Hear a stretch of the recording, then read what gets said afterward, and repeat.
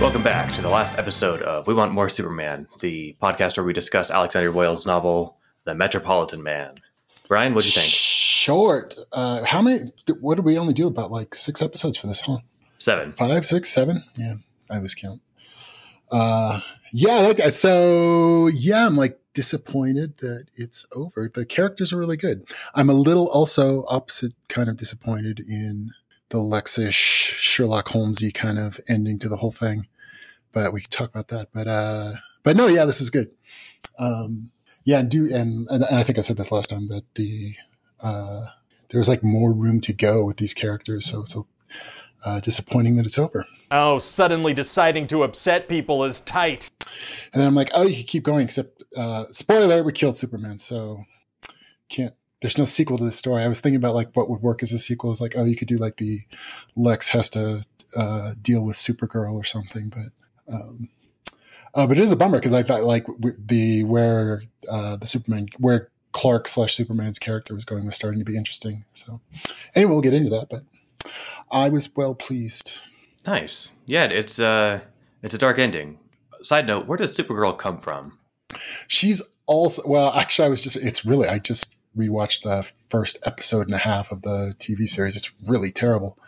But I guess she's like Superman's cousin sent after the fact. I'm not sure, like that's at least the story in the TV show. I'm not sure how much that sticks to the original story, but no, yeah, she's also from Krypton. She's Superman's cousin. And I guess in the TV show, at least she was sent after the fact to try to watch out over her cousin, but then something, time dilation, blah, blah. She gets there later. But yeah. Huh. Speaking of Superman TV shows, apparently there's a new show called Superman and Lois Clark and Lois? Wait, I've got it actually. That's all. I like that. There was Lois and Clark. I think it was like back in the 90s or something. Superman and Lois, the first episode just came out last week. And I don't know. I saw the trailer for it. It looks fun. They keep Superman's been a very rebooted story. This looks like it's taking a bit of a different direction. Like it's I think they've got teenage children, and at least from the trailer, it looks more like it's going to be about the dynamics of being a family man. A super family man rather than like, is he strong enough to punch this thing, right? Huh. So might be interesting. I'll check it out. Definitely going to watch it. Yeah. And also anyone who's not watching WandaVision needs to. Yes, I just saw the latest episode last night. We can't spoil anything. Which I know, right? But yeah, that's true. It's very spoilery. I look at the news on my phone, just like Google News on my phone, and shit comes up on there that's very like pseudo spoilery. Not quite a spoiler. It's like they're like writing the line. It's not quite a spoiler. I'm like, oh, apparently there's going to be some big deal around this character. It's kind of annoying. Yeah, I remember before Infinity War and Endgame, I just put like there was a YouTube extension I found that let you block what it showed you as like recommendations based on keywords. Yeah, so, I can do that too with Google. So yeah, I could probably just like black hole anything having to do with WandaVision. But yeah, tell it to fuck off. Exactly. Anyway, I brought that up because, you've only got like 23 movies to watch first, and then you can enjoy WandaVision in its full splendor. Exactly. It feels like it's getting near. How many episodes are in this season? It feels like it's 9 or 10.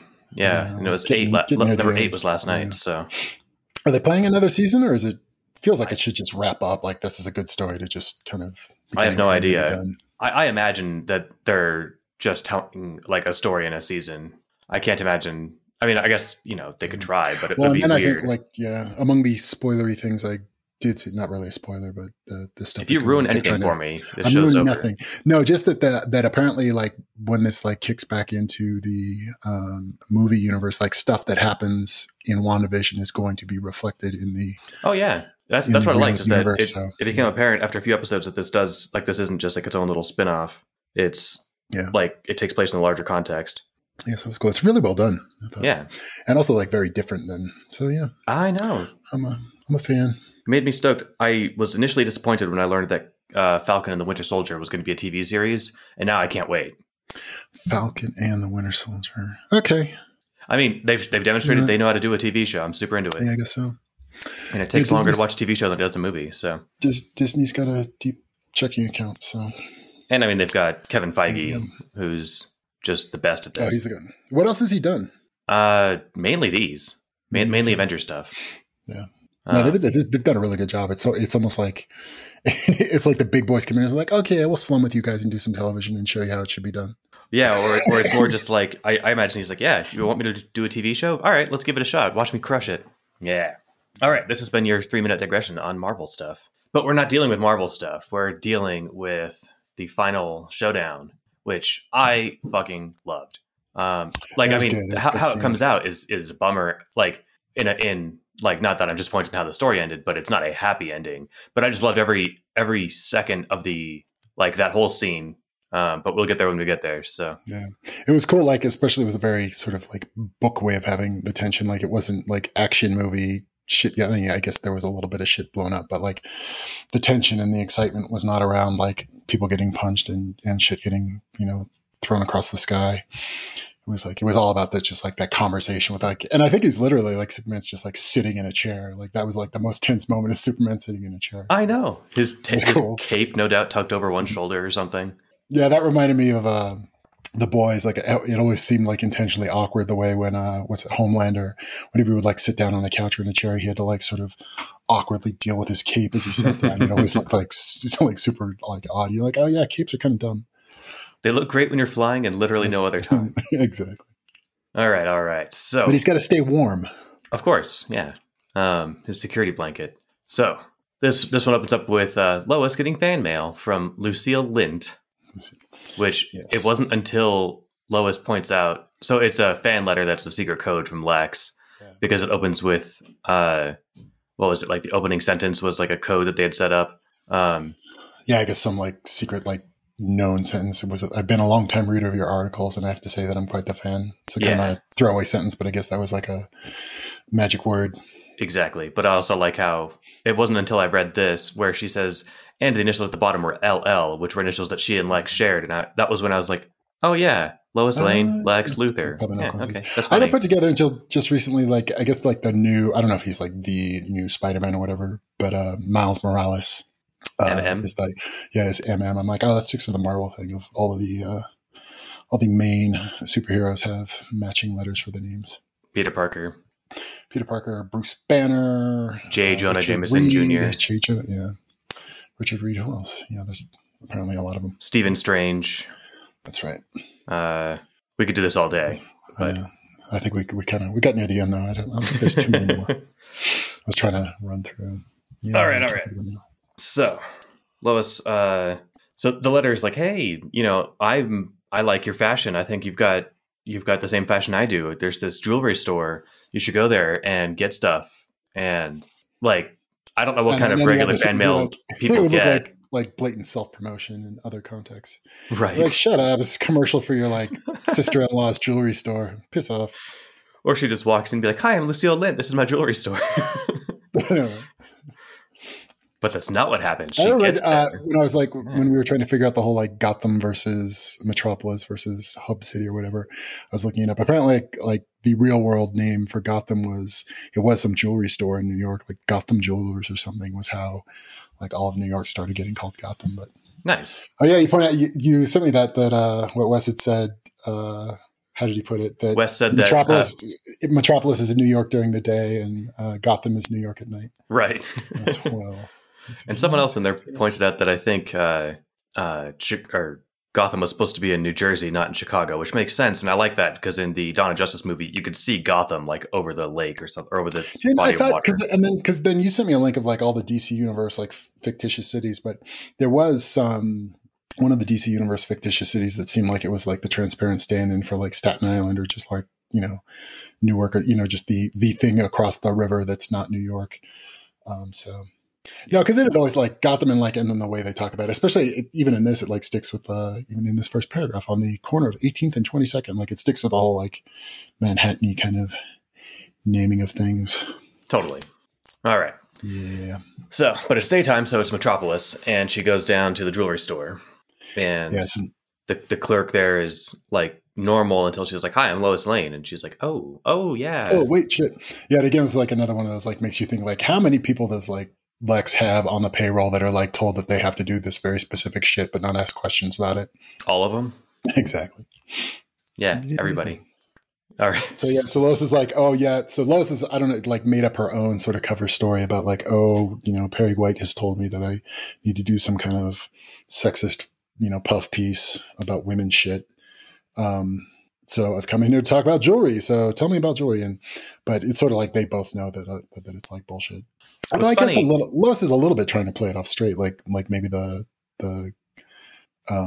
salesperson in the store doesn't know what's up, but.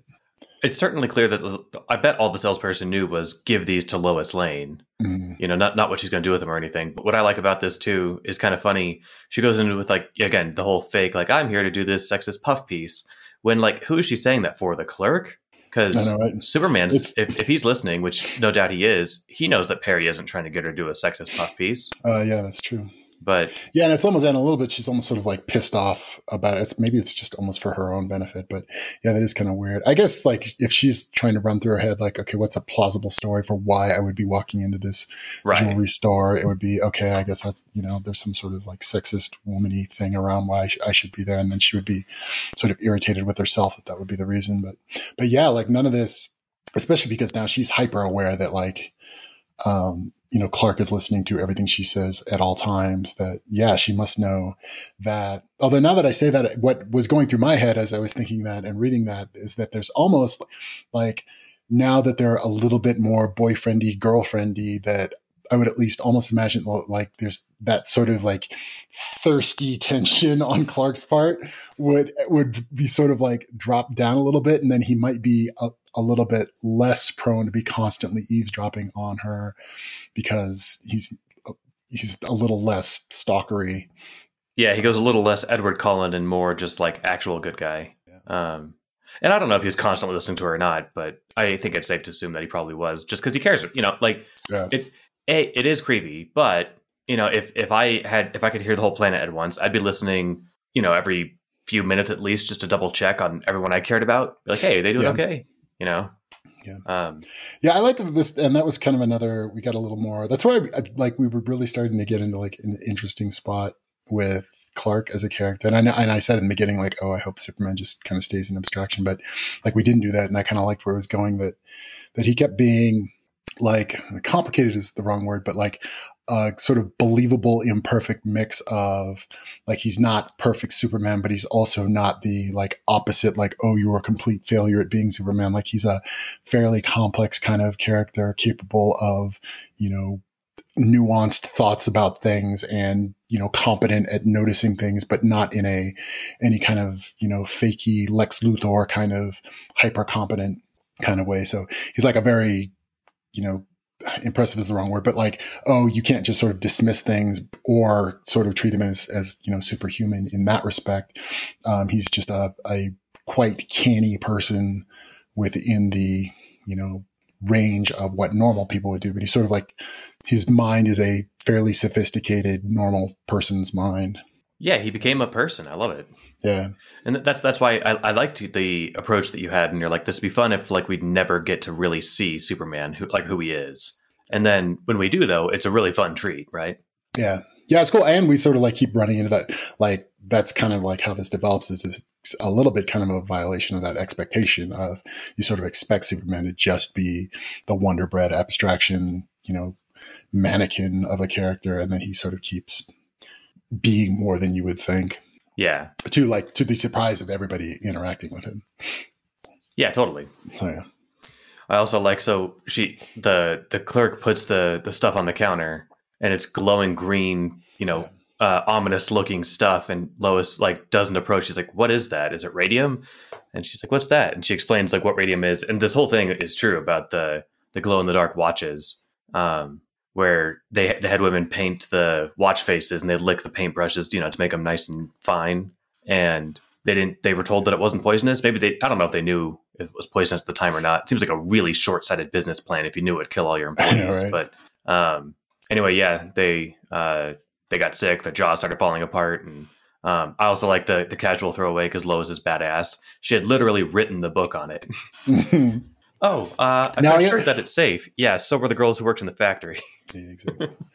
And it made me think, so that was like our tip of like, oh, glowing green. We're like, okay, that's what this is about. It's like kryptonite jewelry.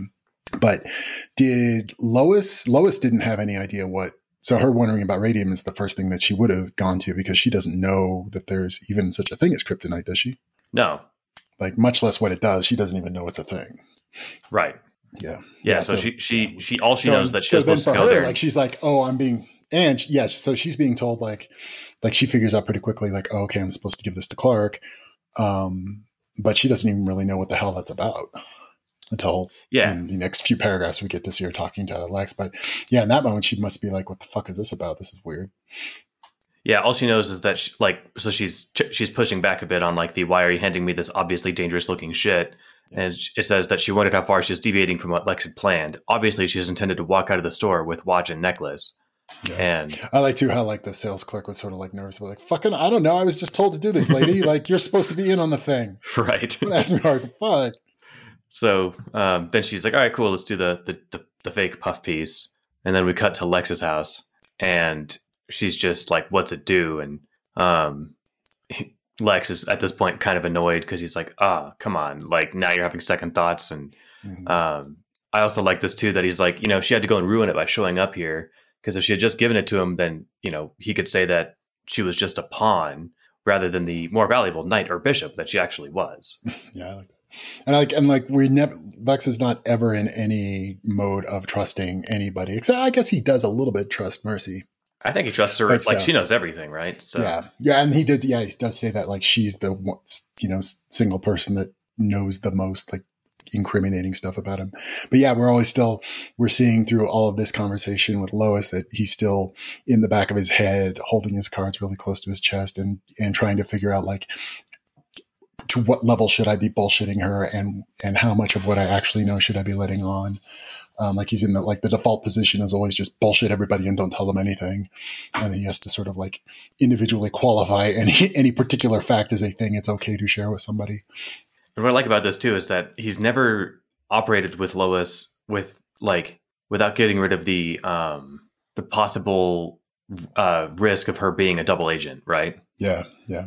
So like this has always been like a background concern. So he's like, everything that he's doing, again, he's waiting for the clerk to read the court transcript to Superman, and he's like, no, I mean, I was being fair and thoughtful and all this. And then we see that when it turns out that Clark has read the transcript, basically, he's like, yeah, I'm not buying that shit. Yeah, and he's like, even like she asks him like, okay, what's it going to do to him? And he's like, he tries to bullshit about it, almost just as a knee-jerk reaction of like, oh, I should just never tell anybody anything. Like, he tries to BS her. He's like, oh, I don't know. And he sort of kind of doesn't know, but he's pretending to be a little more ignorant about it than he actually is. And then, as she kind of digs in a little closer, he almost kind of regrets that he's like, oh shit, I can't, but like, I've already told her I don't know, so I can't pretend to know that it's harmless. So like, he's in this constant level of like, how much lying can I do right now? Yeah. Which seems to be just how he's been operating this whole time. Yeah. Yeah. So like, when she asks, what's it do? He's like, I don't know. I have reason to believe that it'll hurt him, which is kind of the truth. Yeah. Like he was thinking, okay, the walk by wasn't enough. So maybe sustained contact will like do the trick. And his only evidence at this point is like the baby was shielded from this stuff. And so then she's like, well, will it kill him? Or like, that's where he's saying, man, I wish I hadn't said I didn't know before, because I could have just said it'll depower him. No, definitely not. Yeah. Yeah. Yeah. I wish I could lie to her, but I just fucked myself. Yeah. Exactly. I like to how we learn a little bit later that like, yeah, because he's like, okay, when, small amounts of having somebody walk by him didn't seem to do anything, that we find when Superman talks to him in a little bit that no, it totally did. And it fucked him up. But Clark is good at, constantly trying to cover for things. So he did a perfect job of making it seem as if it didn't do anything at all. But he was sort of immediately like, oh, fuck, somebody's walking around with kryptonite. Right. Like, he not only like knew it in the moment, but he was able to infer what that meant about it. He's like, oh, fuck, like, okay, they're getting better at this little plot to murder me. Yep. I think that might have been when the game was up. Yeah. All right. So I like this too. So they're arguing, and, she's like, oh, I don't know if, we should do this. And this is where he's just like, oh, eye roll. Like, come on, you're having to, like, now you're coming with your senses of morality and all that. Yeah. And then he's like, all right, look, I figured out who he is. because you told me that it was the people that you knew him. So like, you don't know that many people. It was kind of obvious. And you're starting to feel sympathy towards him. You think you understand where he's coming by the way, Clark Kent looks just like Superman. That too. Anyway. Yeah, and the other thing I like a sort of a good sign of the little bit of how Lex doesn't quite get how humans work. He tries to play off to Lois like, oh, one of the things he says, like to sort of justify trying to harm Superman is, he murdered a man in cold blood, or even just to sort of like play up the potential harm that Superman is. And like that sticks out as like being blatantly hypocritical. Like you murdered many, many, many people, and you've killed more people than Superman ever did, for your own just sort of like calmly calculated reasons. So it sort of stuck out as like he's completely given himself, 100% permission to bullshit anybody to whatever extent he feels like. Well, sure. But when Lex has people killed, he does it for the greater good. Exactly. But yeah, it's so like how completely comfortable he is. Like it doesn't even faze him at all to like the hypocrisy of what he's doing doesn't bother him at all. Right. I also like this again, this whole chapter's got some of my favorite lines. So he says he murdered a man in cold blood. And this is all like in the writing thing because they're still doing the secret, whatever.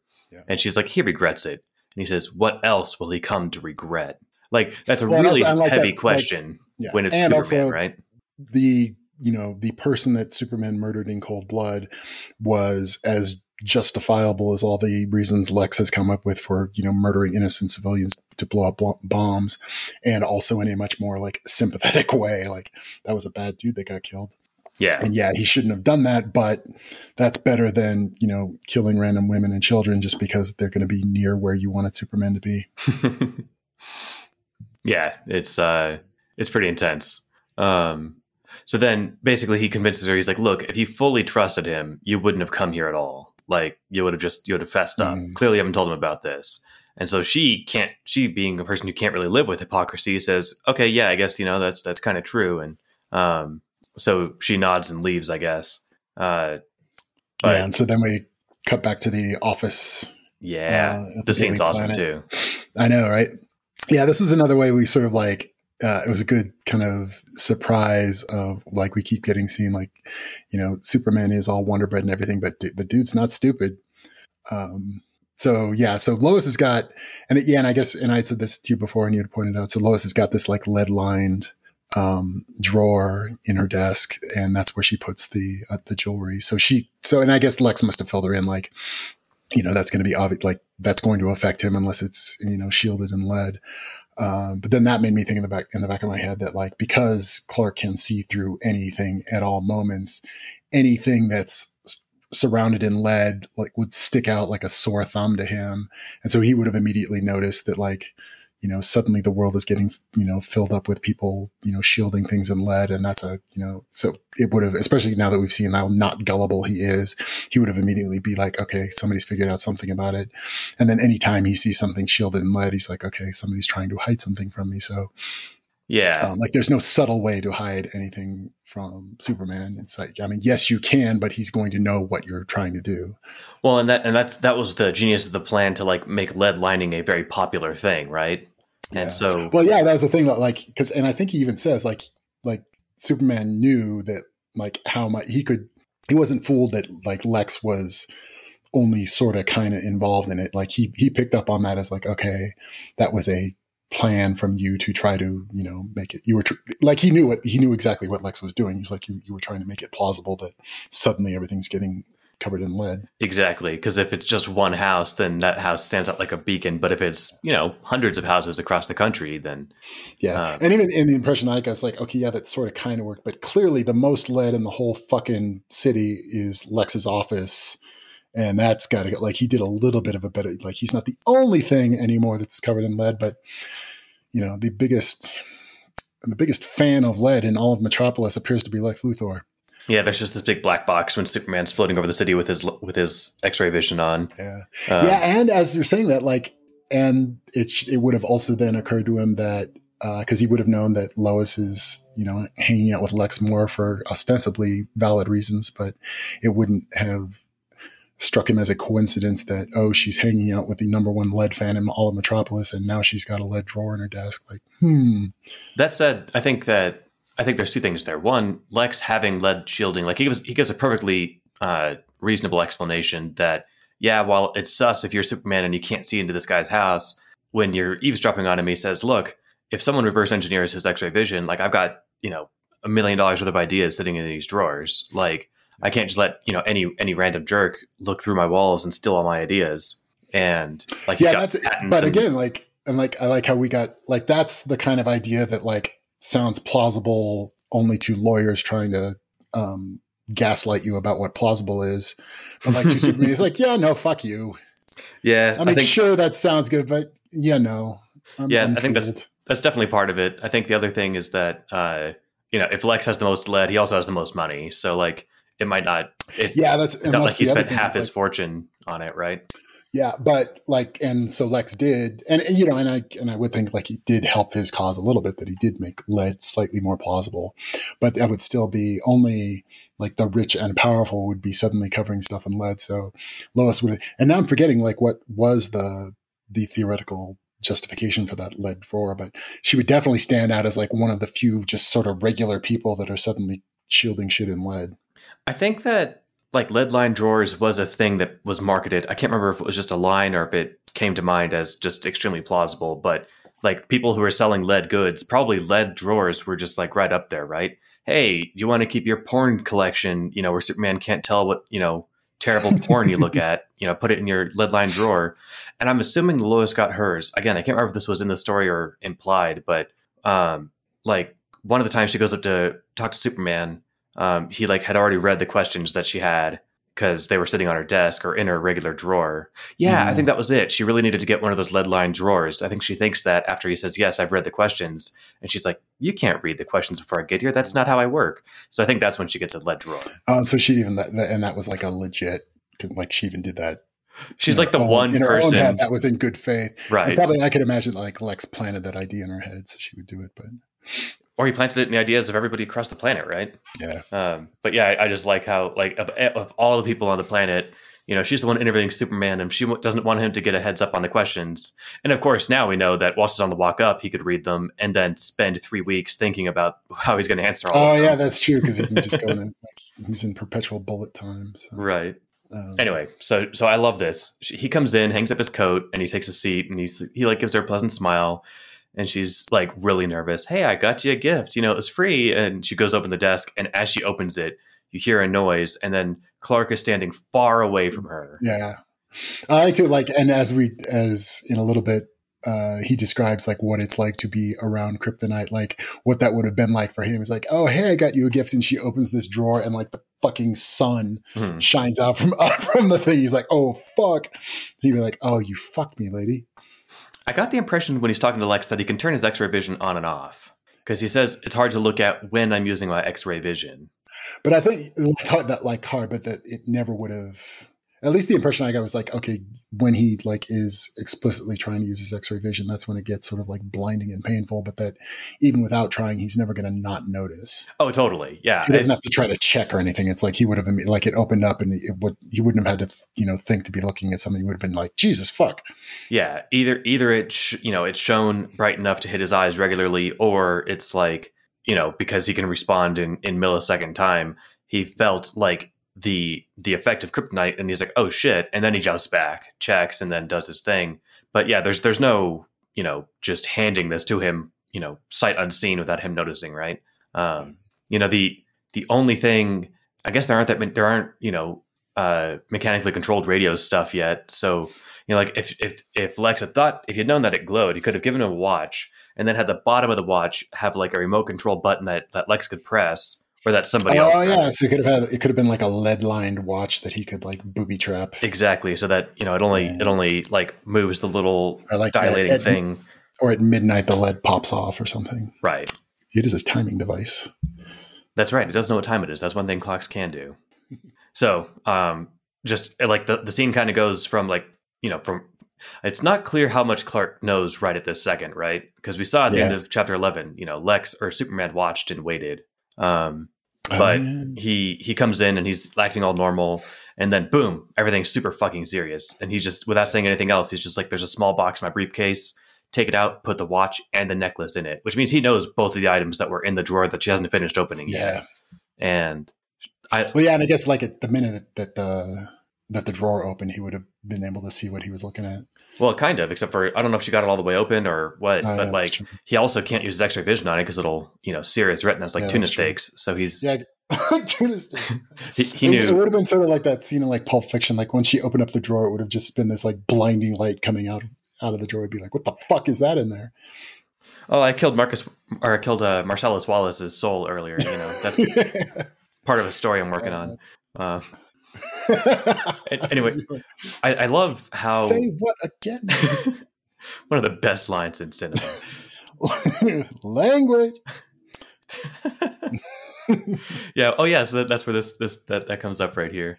Oh yeah, she does it right there. So Lois knows she's busted, and she's like, "What is it? Fuck, I don't know what to say." And he's like, "Language," which was like a total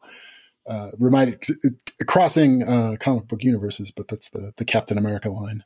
That's right. I'm glad I didn't have to make that reference.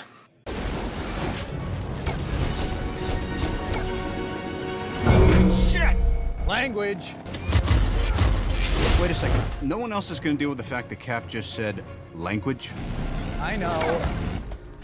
Anyway, what I like about this too is that like it's heavy because she was unsure about what to do here, and she's like, okay, fine, I'll go along with it. And then the second that he knows, not only is she like, I think, feeling guilty for being caught, but she feels guilty for doing it at all. And so she's just like, Clark, and he's like, now, please put it in there. And then she does, and he comes up, and again, Clark is, and the voice actor does a lot of good justice to it because it doesn't say, said Clark sadly or something, but he just comes up and he says, it seems we were less than perfectly honest with each other. Old habits, I guess. And she's like, fuck, I don't know what to say. Language. He's just, I'm not angry. Like like everybody's like super afraid, like, oh, what if Superman snaps? And like we're throwing, Superman into situations that would cause one to snap. And it keeps sort of like conspicuously sticking out as like sort of how even keeled he is about it. Like it's almost like before when, his kind of torturing himself over Calhoun and how hard it is to hear the whole world suffering in his head all the time. Like we see him, kind of on the edge, but it seems like something sort of like flipped over for him, and he's sort of like found some sort of ability to just kind of cope. Like he's a lot more calm and level-headed now at this point. Yeah, I think, and he mentions when he gets to Lex's office that like, people change. I think that he's had a bit of a level up in his own mind about himself and who he wants to be. And so I think he's going to be much harder to flap from this point on. Like he came off largely unflappable before, but I think that his flappableness has gone even harder, higher, lower, whatever. I also like, this line, I'm not angry, just disappointed. It's like, come on, Clark. We all know that's worse. I know, it's like such a, like, that totally sticks with his, like, Cary Grant Wonder Bread vibe. Right. He's not even going to say, oh, drat. I'm just disappointed. Don't take the name of drat in vain. And then she confirms that it was Lex that gave it to her because he's like, I already know, but tell me. And she says, Lex. And, well, I'm off to have a talk with him. And I know, right? Like, oh, dang. And this is conversation. Superman at this point has been gone for some weeks, right? Oh, yeah. I forgot about that. Yeah. So then we get just, again, I think one of the best lines in the story, just we get a line break and Superman to see you, sir, said Mercy. He's just like, Lex just looks at her and he's like, the fuck? She could announce that the world is ending and still acts like she was bored. Oh, well, did he say what was regarding the fate of humanity without even so much as raised eyebrow or polite cough? This character, I talked about this, but if you haven't seen it, it's the sort of not spin-off, but it's kind of the second Penny Dreadful. She totally reminds me of Natalie Dormer's character in that show. It was a really good show too. Oh, the like she's like the personal aide to like I don't know if he's like a city councilman on like Los Angeles City Council or something. Yeah. But yeah, she's sort of, I mean, it's pretty much exactly this character. She's like, the very hyper competent, assistant to she's, the woman behind the man. Yeah, Mercy's and the also, best. yeah, the same, yeah, and that's sort of same. Like she's sort of kind of, a little bit robotic, So it was, I like this character, and it reminded me a lot of that same character in Penny Dreadful. I'll have to give it a shot. Yeah, it's a good show. I saw a couple episodes of the. Oh no! Wait, I was thinking of It's the other very show different from the other Penny, the first Penny Dreadful, which I kind of like, was a lot more campy. This one was it was very different. I was surprised it was written by the same guy. A lot less campy. It was just really well done. I don't know if it also did just I don't know if I said this last time, like a really good job of sort of like being faithfully describing like 1930s Pasadena, which is where I'm from. Not from the 1930s. I'm not that old. But it was like that part was really good. It was just, it was trying a lot harder to just sort of be like a kind of a good atmosphere, and the filming was really good too. So it was a good show. Nice. It was very different. Had the same dude from Penny Dreadful though. That's right. Scarecrow. Scarecrow. Oh wait, the dude that played Frankenstein in the first Penny Dreadful played this like Nazi doctor dude. Oh, you know what I'm thinking of? I'm thinking of Peaky Blinders. Oh yeah. No. Okay, yeah. Was that good? Was Peaky Blinders good? I haven't watched it. My wife enjoyed it. I don't know if I know that they did another thing too, where like they changed scenery or something. I think at least their outfits changed from the earlier seasons. I can't remember if they did like another, kind of like spin-off thing or what. I didn't see the show, but it seemed interesting. All right, so more interesting than Peaky Blinders is Superman just showing up and Lex just send him in. I know, and Lex, and he does the same thing in the last scene with Lois. He has this very sort of almost a Donald Trump kind of like the rich, powerful person's sort of narcissism of believing that you don't have to try very hard to lie to people and they'll believe you anyway. Like an unawareness of how bad they are at lying. I think Lex is really good at lying. Except any comparison to him and Donald Trump, I don't like, other than their lavish living arrangements. And the sort of the levels of like disconnected narcissism.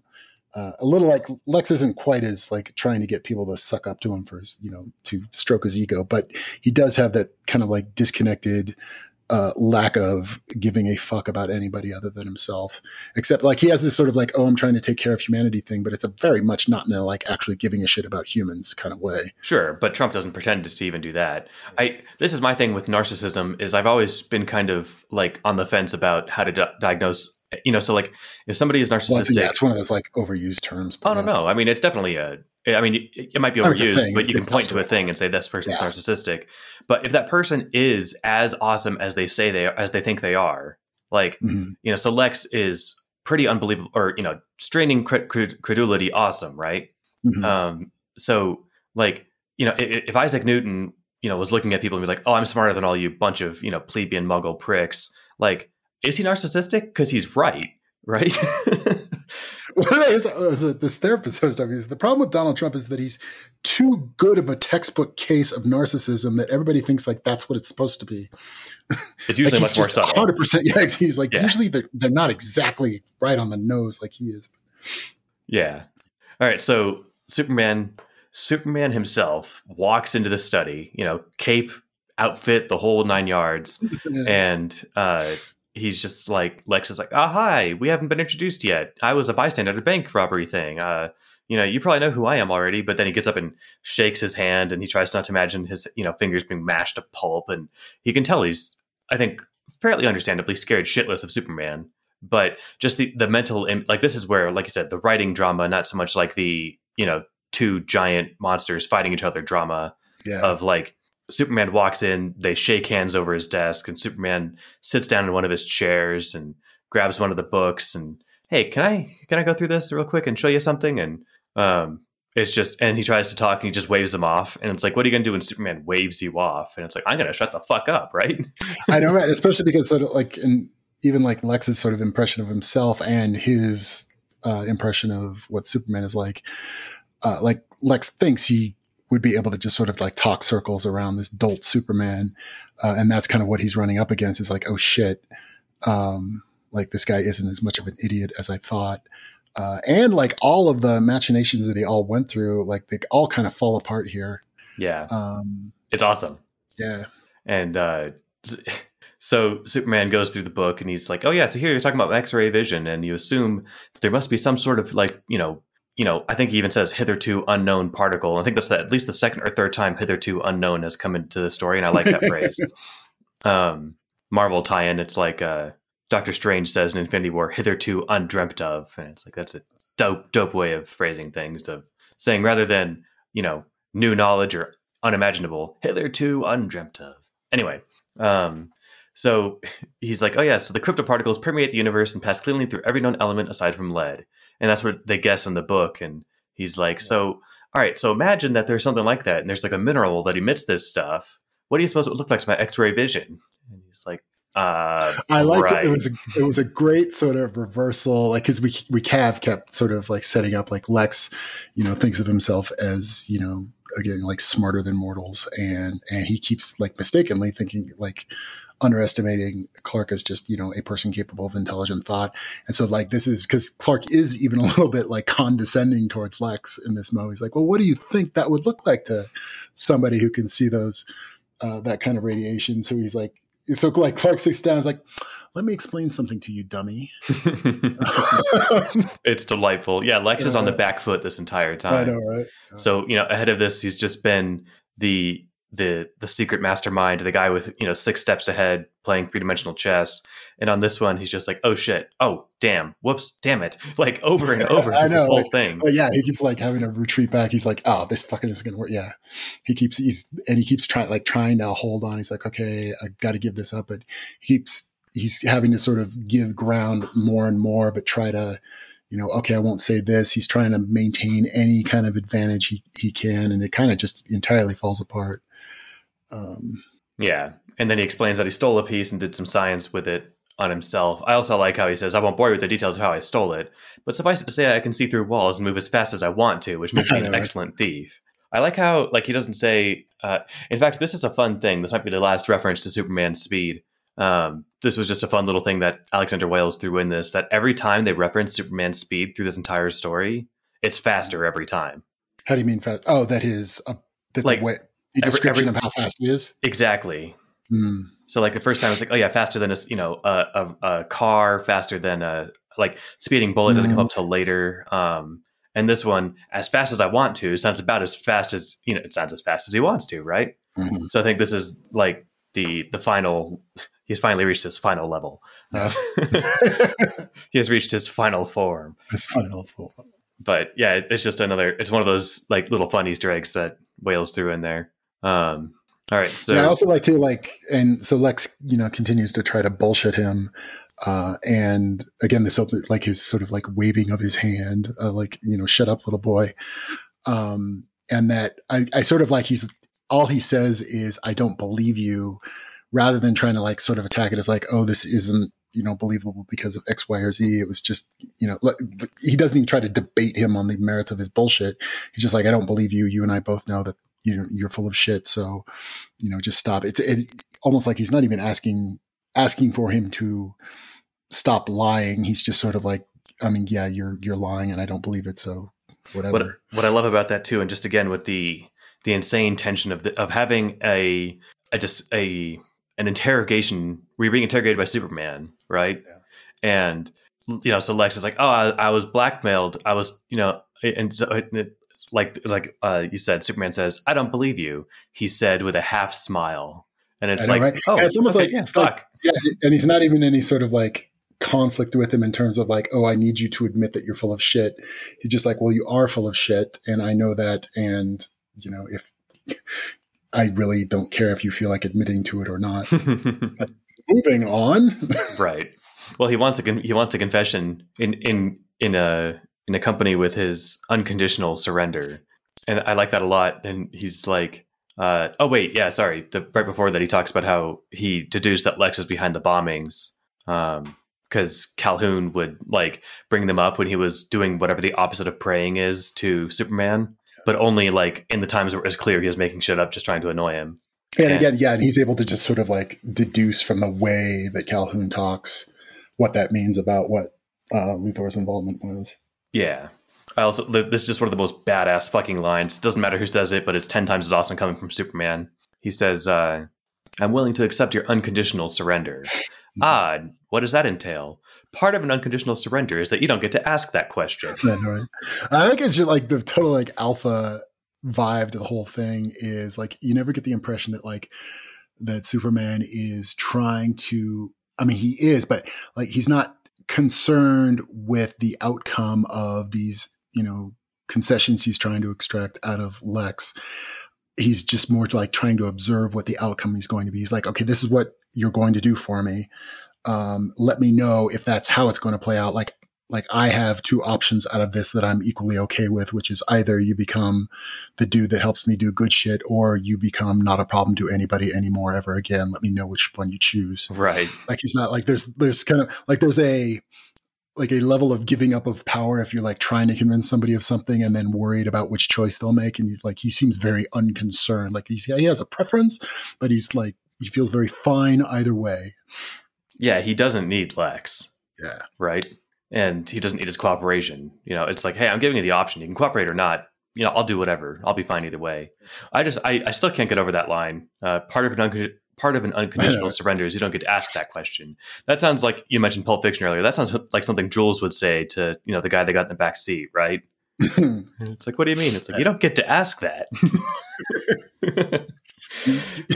You have not caught up yet with how this dynamic is working. Right. I'm calling the shots. You've been pwned.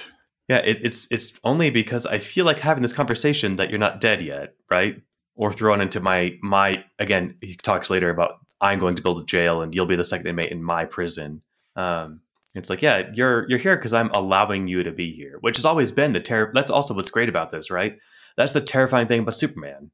Like, so what's interesting, he very much more so than at any point in the story until here, he very much he is definitely not unhinged. Like, he is a dude very collected, and like, he's thought this through, and he's not overreacting to anything.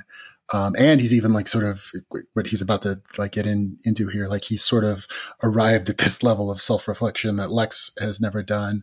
Like, you do get this sense that like, oh, he's like, this is kind of a new Superman, in a way that like, yeah, he does totally like, control Lex at this point, or he thinks he does, but not in any sort of like unhinged way. Like, he's very being the concern that Lex has had about, oh, what happens, how dangerous is unhinged Superman to the universe.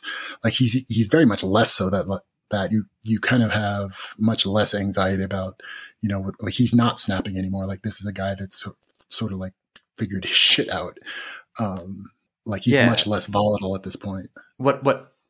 And part of him being like less volatile and shakeable is, it's like, when we were talking with Methods of Rationality, like, if Harry got his way and he could do whatever he wanted, he might be really dangerous. Like, we're just kind of lucky that now that Superman settled on who he wants to be, that he's going to be a chill, good dude. Because he walks in here with this attitude of, I can do whatever I want to you and to the world. You're right, I am that scary, but lucky for you and for the planet, I'm a good guy. And so, yeah, then that's what he gets into, and what he says to Lex is like, because I think he even to some extent sort of acknowledges the validity of worrying about an unhinged Superman. But what he says to Lex is, you never changed your mind about how dangerous I am based on anything you saw about how I act. That like, you stuck with the like sort of abstract concept of, Superman is dangerous and we can't afford to, let him go unhinged, but you never changed your mind based on, any change you saw in my behavior or in how I act. You just sort of like latched on to this paranoid fear and never let go of it. Right. As you said, he didn't update his priors on new information. And what I like about that too is like, this is where Superman's acknowledging the same thing.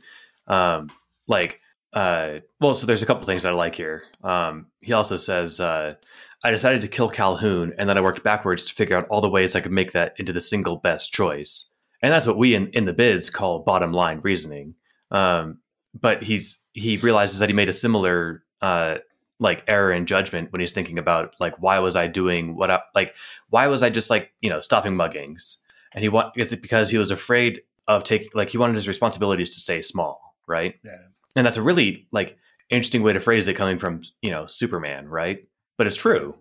He's like, no, I don't want to interfere with the world at large, because if I fucked up, because he talked about through the story with Lois, like, no, think about this. If I went out to eat right? It would drive business to that business and, could put the competitor out of business, and like everything he's worried about constantly, the externalities of his actions. And he doesn't want to have that level of responsibility, right? Yeah. So but now he kind of does. And that's like and sort of like the vision he kind of draws out for Lex is like, you're going to be like the COO of Superman Incorporated. And what we do is try to do the most good. And like, I am a dude that can move mountains, and let's figure out how moving mountains can help people. Exactly. Before that, there was one. And he has this sort of like very sort of kind of like mature sense of it. He's like, because he even knows that like, that's going to be complicated, and Lex is a dude good at dealing with complicated shit. So it's sort of like he has what kind of Lex and Lois had been talking about, like, oh, if Superman has the ability to do all these things, then why isn't he doing X, Y, and Z? And he kind of does arrive at that. He's like, yeah, you know what? I'm going to start doing X, Y, and Z, but kind of in a more like a less abstract way than Lex and Lois were talking about. He's like, as he's sort of like thinking about it in the concrete, like of, okay, what am I actually going to do? He's like, I will need help with that. That's going to get complicated, but it's like he does sort of like accept like the valid part of that, which is, I could be doing more. And it's only been for like sort of like selfish, fearful reasons that I haven't. So he kind of like, it's almost like he takes on the kind of valid parts of the points that they were making, but not in a just sort of like, oh, I'm just going to do the thing you said. It's like, again, he's like become kind of this more mature person. It's like, you know what, that's true. I should be doing more. Yeah. So I will. It's awesome. There was the fun line right before he kind of comes to that, before he lays that all out, where he was saying that my thinking was tainted by fear, and so is yours. And I like Lex's response. He says, fear is a natural response to the chance of obliteration. It's what saved our ancestors, my ancestors anyway, from death. And it's like, smooth burn on that alien, bro. I like those things. That sort of, as I read that sort of struck me as like the kind of line that he would have written, like not into, like he would have started to write it, and then it would have occurred to him like, oh, wait a minute, doesn't have the same ancestors. Like one of those, again, like you sort of giving yourself over to the reality of the own story you're telling. He's like, oh, wait a minute, that would be true too. And like, oh, and that fits with the kind of thing Lex would say. And I like those kind of things. I think that could be it. It's also maybe just the kind of line that he had in mind already, because the other thing about this too is that, by saying my ancestors, like I think it's not unreasonable to assume that most advanced life in the universe probably has some form of like some shared psychology like that, right? Because there's competition and natural selection as just a process of the universe. But that said, like by emphasizing my ancestors, he's still othering Superman as this. He's still thinking of him as this dangerous, unpredictable alien, right? When he's shown himself to be basically a human. Yeah. Anyway. Yeah, especially in that like little, and I'm not sure like how sticking to the original idea that is, but I like that idea of like Kryptonians are this completely bizarro alien looking thing that would be really hard to wrap your head around, and that like whatever sort of weird AI thing was on his spaceship just decided to build a human, that it kind of really did stick. Like he is a lot more human in that sense, and that like he was built to match the planet he's on. Which in some ways sort of makes him a little less alien. Totally. I liked his line. I think I was actually born on American soil. He's like, I'm an American, goddammit. Rather, I'm an American, gosh darn it. Gosh darn it. Anyway, so yeah, he says you're going to be the COO doing good shit, like you said. And he's like, well, what's the catch? Like, what do you mean? And he's like, well, no more lead, no more codes, no more other languages, no more secrets. You give me my ship back. You stop trying to find a way to kill me. And by the way, you don't talk to Lois again, and you keep Clark Kent a secret. Yeah, and he kept saying, he's like, oh yeah, being Clark Kent is important to me, and that like stuck out too. Is just like that was a thing that Lex never understood. Like, why would somebody want to do that?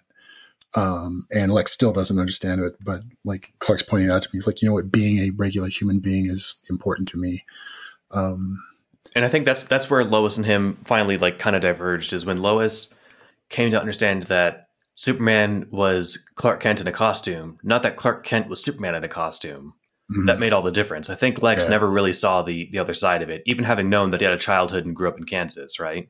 Yeah. Like to him, and there was, and I think, yeah, because like he doesn't really like regard anybody. He doesn't get humans, which now as we're saying that's sort of, I think is part of his fondness for Mercy, is how, not human she is. She is just kind of like mechanical and efficient and does exactly what he needs whenever he needs it, and reliable and, super smart. Like she's all the things one would want out of, the impersonal servant that you regard the rest of people as. Yeah.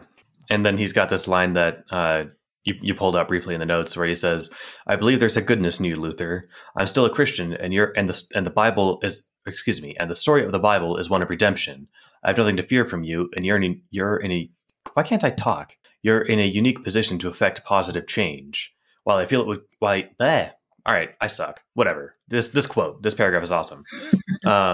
He's like, "All right, look, I'd like to be in prison, but I can't prove it, and you can actually do a lot of good. So you're a smart man. I'm offering you a good deal." Yeah, it's like Shark Tank. I like the way that it brought up, and we've had this like in a few ways that like, okay, Superman is Christian, but it wasn't just like they didn't just put like, oh, Christian paint job on him. Like that, this was really sort of like substantive in how it like influences the way a Clark Kent deals with the world. That it was like, I sort of liked how it sort of like validly included this as part of his personality in a way that was sort of like meaningfully influencing the decisions he makes. That like, it's not just like, I'm not just Wonder Bread. I'm not in a bad way. Like, it is a Christian thing for me to believe in your redemption and for me to want to try to make something good out of you rather than just, pummel you into the ground. So I like how that sort of got tied in with the way in which he is kind of like has a more of a sophisticated mind and that included this sort of like Christian vibe to it. Not that like there was anything about the moral decisions that he made that were like sort of exclusively Christian or anything, but they were like tied to that. Like it was not a coincidence that, Clark was raised in Kansas by, good Christian folk and good things came of that. Yeah. It's like, there's a handful of religious superheroes, but like, it doesn't really, at least it never really does anything. Even in like the modern good renditions of superheroes, like Captain America is Christian, but you hear about it like twice in passing. Daredevil is like, his Catholicism was kind of a huge deal, but even in the TV series, it barely comes up. Right. And in this, like you said, he could have come to his ethical conclusions on redemption and how to treat people from anywhere, but no, it comes from his upbringing. And it doesn't straw man his Christianity. Yeah. Exactly. Yeah. And they didn't make it into a caricature, Yeah. Totally. Yeah. That's cool. I also like, he says, "You're a smart man. I'm offering you a good deal." He says, "You are." And I watch a lot of Shark Tank and it makes me think of that. He's the last shark who's still in and he's, extorting the hell out of him, but hey, it's either that or no deal. So, where if you don't take the deal, you get to live in a hole with Deadshot. So I know, right? I know, yeah. That's what I had forgotten that the dude in the hole was supposed to be Deadshot. I'm like, oh, so what is that saying in this alternate universe? I guess that's the end of Deadshot. He doesn't make it into. He doesn't get to be in Suicide Squad. Nope. He's in a hole in Alaska. And then I also like this just because I feel like it's him flexing on what he knows is Luther's greatest fear. So Luther says, "Yeah, you're offering him a good deal. You hadn't struck me as being so level-headed." And he says, "People change." And then he blurs forward and then boom, he's standing in front of the desk, towering over him, his expression deathly serious. And he says, "I feel like this goes without saying, but it could kill you in a heartbeat." And just like, I still just imagine him, leaning back, one arm on the chair, legs crossed, just kind of chill. And then, boom, he's right there. It's like, you realize that I am as scary as you think I am, but I'm not going to be scary. We're going to do good stuff. I like there would have been some sort of like airway, like it would have been like a balloon pop kind of thing. Like he moved so fast, he would have like been creating vacuums behind him. Like there would have been some sudden like little like pop sound, or there would have been some sort of like unsettling physics going on of suddenly a body's able to move that fast. Right. The chair slides backwards. Oh, yeah, the chair slides back. Yeah, just like poof. Like, oh, yeah. Fucking shit. It's just teleported. Really twitchy. Yeah. And so then I like this too. Like you said, Lex is coming around like reluctantly. He's like, well, okay, because Lex is thinking, well, maybe I can use his pacifism against him. And well, no, maybe it makes sense just to accept the reality of Superman. Kryptonite doesn't seem workable as a solution. And really, like, it's unworkable if he's going to work outside the law. So I might as well, like, I think, what is the phrasing? I love it. It says, it wasn't the ending that let me find it because it's awesome. Oh, here we go. Lex nodded stiffly. all his preparations and caution had been for nothing. This wasn't the end that he wanted, but it was the best that he could have hoped for after his masks had been taken away from him. Yeah.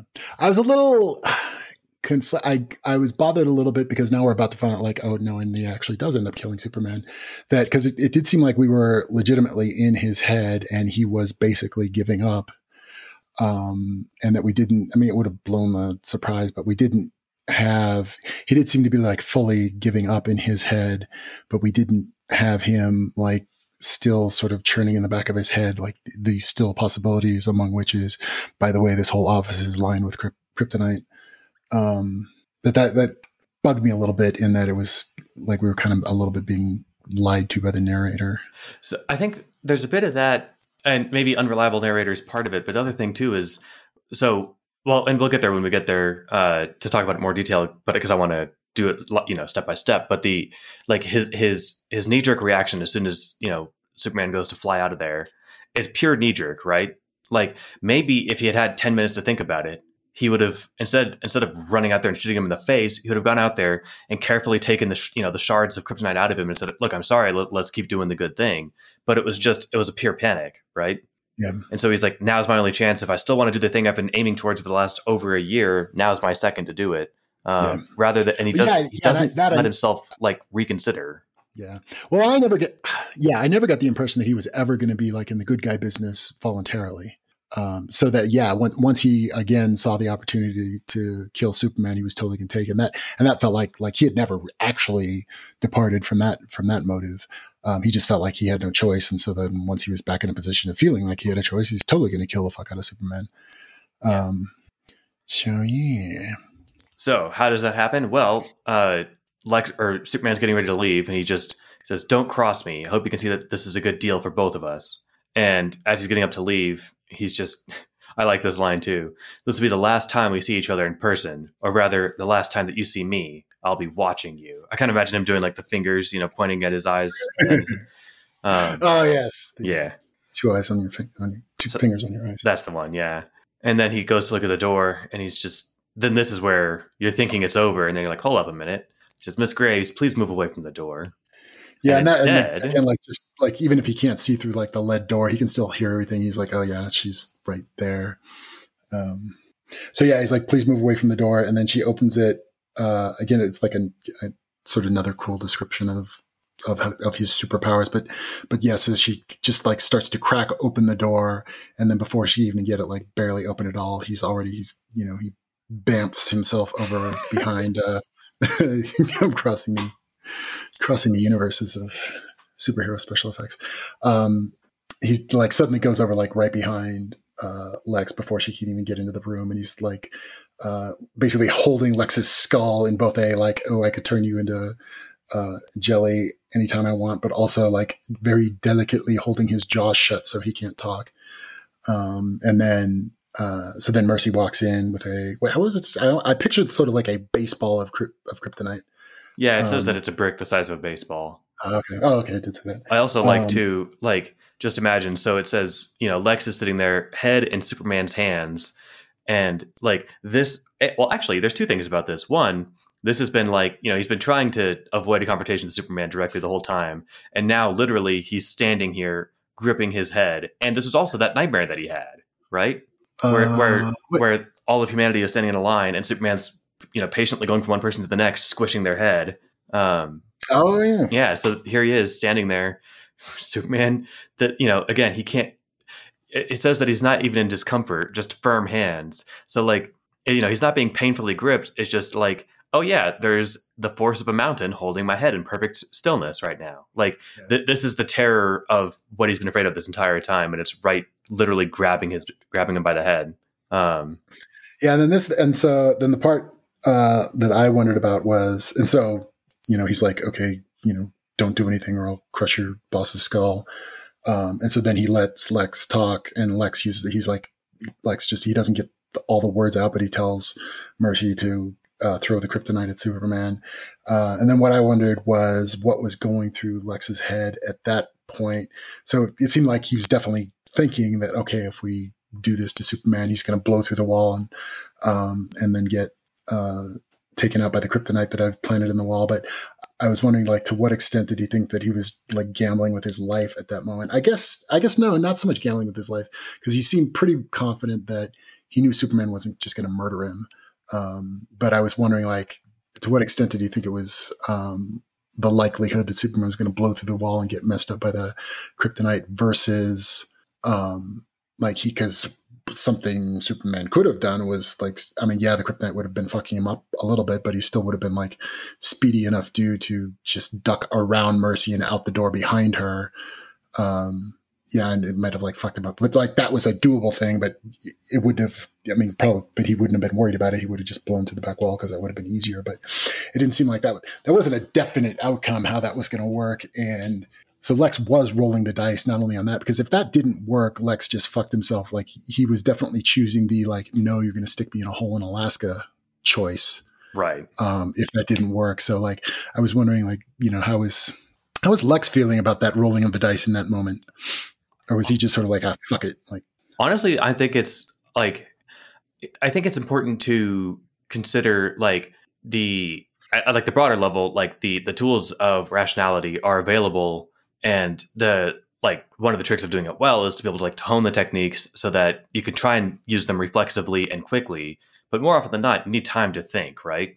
Yeah. I think that right now, if I'm Lex and I'm putting myself in his head, all he's feeling is petrifying fear. And so when he's like, do the thing that Superman doesn't want you to do, like that's just a purely reflexive response. I don't think he had a plan. Like, I don't think that right. He had thought far enough ahead to even the fact that I am defecting and Superman's going to put me in jail. I think he's just like, get him off of me. I'm freaking out. Yeah, I guess what's interesting though. So yeah, I think you're right. But you know, sticking somebody in that situation, that's still not necessarily, you know, put somebody in a panic mode. You know, it was through Mercy, but his reaction is to lash out at the person threatening him as he's in fear. Like the other way he could have gone is, this dude could crush my skull, so Mercy, don't piss him off and we'll get out of the situation. Like, so it does. So I think you are right, but it's then sort of like showing us like which way does a Lex Luthor go when he is in fight or flight mode, like he went to, you know, going out in a blaze of glory. Because I think that like that was to some extent what he was thinking. He was like, okay, this is either going to work or I'm going to go out in a blaze of glory. Like he was, I guess, like sort of maybe just sort of like instinctually averse to the idea of sticking his tail between his legs and becoming the COO of Good Guy. Yeah, it's interesting too. Like the other thing that Superman didn't have to do was play his hand so hard with the kryptonite explanation. You know, he could have said, it gives me a headache, or it disrupts my X-ray vision and nothing else. Like, yeah. You know, but the fact that he said, no, I took some home, did some science and confirmed that it can indeed hurt me. Like, why the hell would you tell Lex that? I think because you were demonstrating, look, it doesn't matter. Yes, you found a weakness, but it doesn't work. I think he was playing it that way. Like, yeah. And as he was saying that, like, as I was reading it, like that seemed believable. Like, oh yeah, you know what? You're pretty like he's Superman. You can't hide it from him, and he moves faster than bullets and can take plenty, you know, and he can take a week to think about it while he's dodging the bullet. So like that part I bought, I'm like, oh yeah, you know what? Kryptonite's just like not a plausible threat. So like that part worked for me. Although I still, and now as we're getting there, I like, as we're hitting the end of this, I felt I was bothered, and I don't know if this is just my reaction to, like the hyper competence. Well, no, it is that like, it bothered me that this was, because we've had like Lex has been sort of the Quirrell-ish kind of character in that he's like, you know, over the top hyper competent. Like he's not a little bit. He is that same kind of competence porn thing. And it bothered me that like the resolution to this whole thing was sort of like, you know, a validation of the fetishizing of competence porn. Cause it's not really like, this doesn't work in the real world that you're like that paranoid and try to, you know, Sherlock Holmes your world enough that it actually works. So it bothered me. Not that it's not necessarily going to work in any one sense. And he does kind of say like, oh, we got really lucky. But like this sort of ending bothered me because it was sort of like, okay, the way the story is resolving itself in the end is, you know, trying to overthink your universe and hyper control everything in a really OCD way is the thing that's going to work in the end. I mean, I think there's a lot to dig into there, and we'll talk about it, especially when we get towards like, you know, when we wrap up the story, and we'll chat a bit after too. But like, there's something to the fact that yes, Lex, through his just sheer paranoia, managed to put up enough safeguards for something happened to work. And there is a lesson in that. Like if you consider all your options and do everything you can, you might actually be able to protect yourself or do the thing you're trying to do.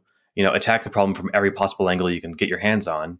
But to me, like, yes, Lex defeated Superman, but I don't think that Lex won. Like, this is not the outcome. This is not the optimal outcome. Lex is not this is not the success story of a good rationalist, right? Well, yeah, I know. But it did, like, from Lex's point of view, he thinks that he won by being incredibly lucky.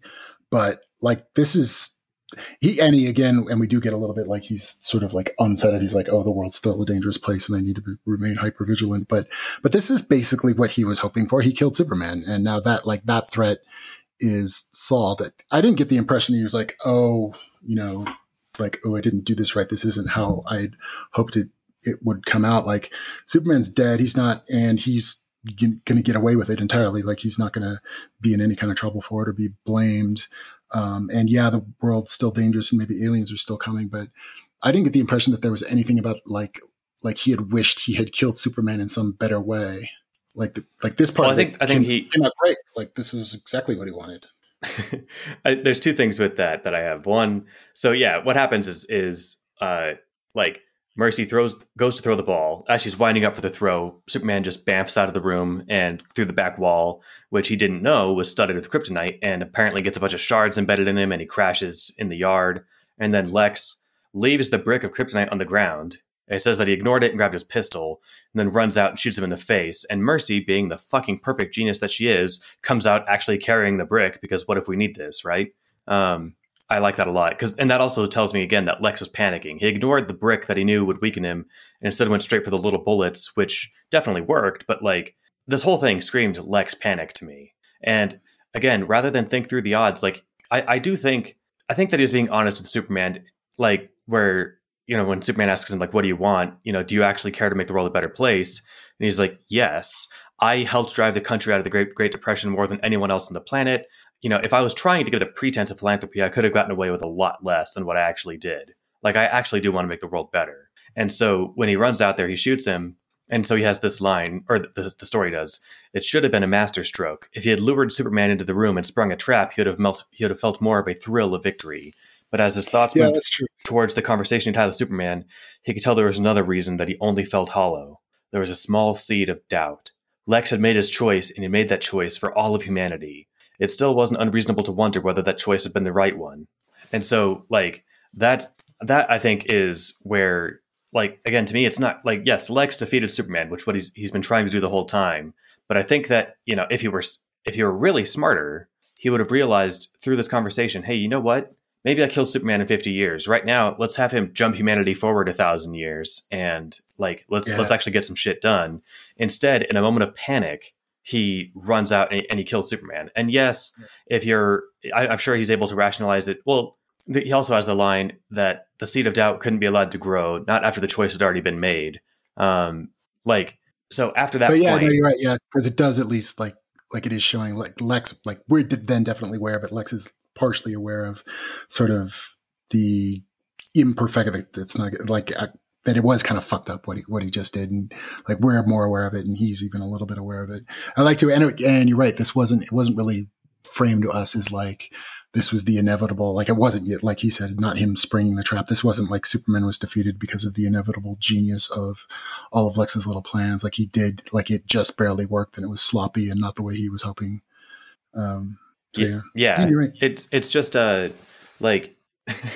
He even says that, like, studying the walls of the kryptonite was at the far edges of his paranoia, and he thought that it wasn't. After the walk by, he thought it wasn't going to be enough, and he was actually angry about wasting the money. And so that, combined with the fact of like he can't allow the seed of doubt to grow, not after the choice had already been made.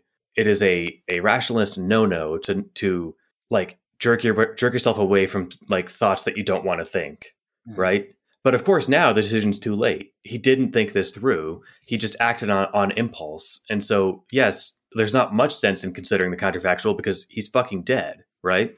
So It's not like he's sitting there thinking about, do I pull the trigger? No, it's too late. He's already done it.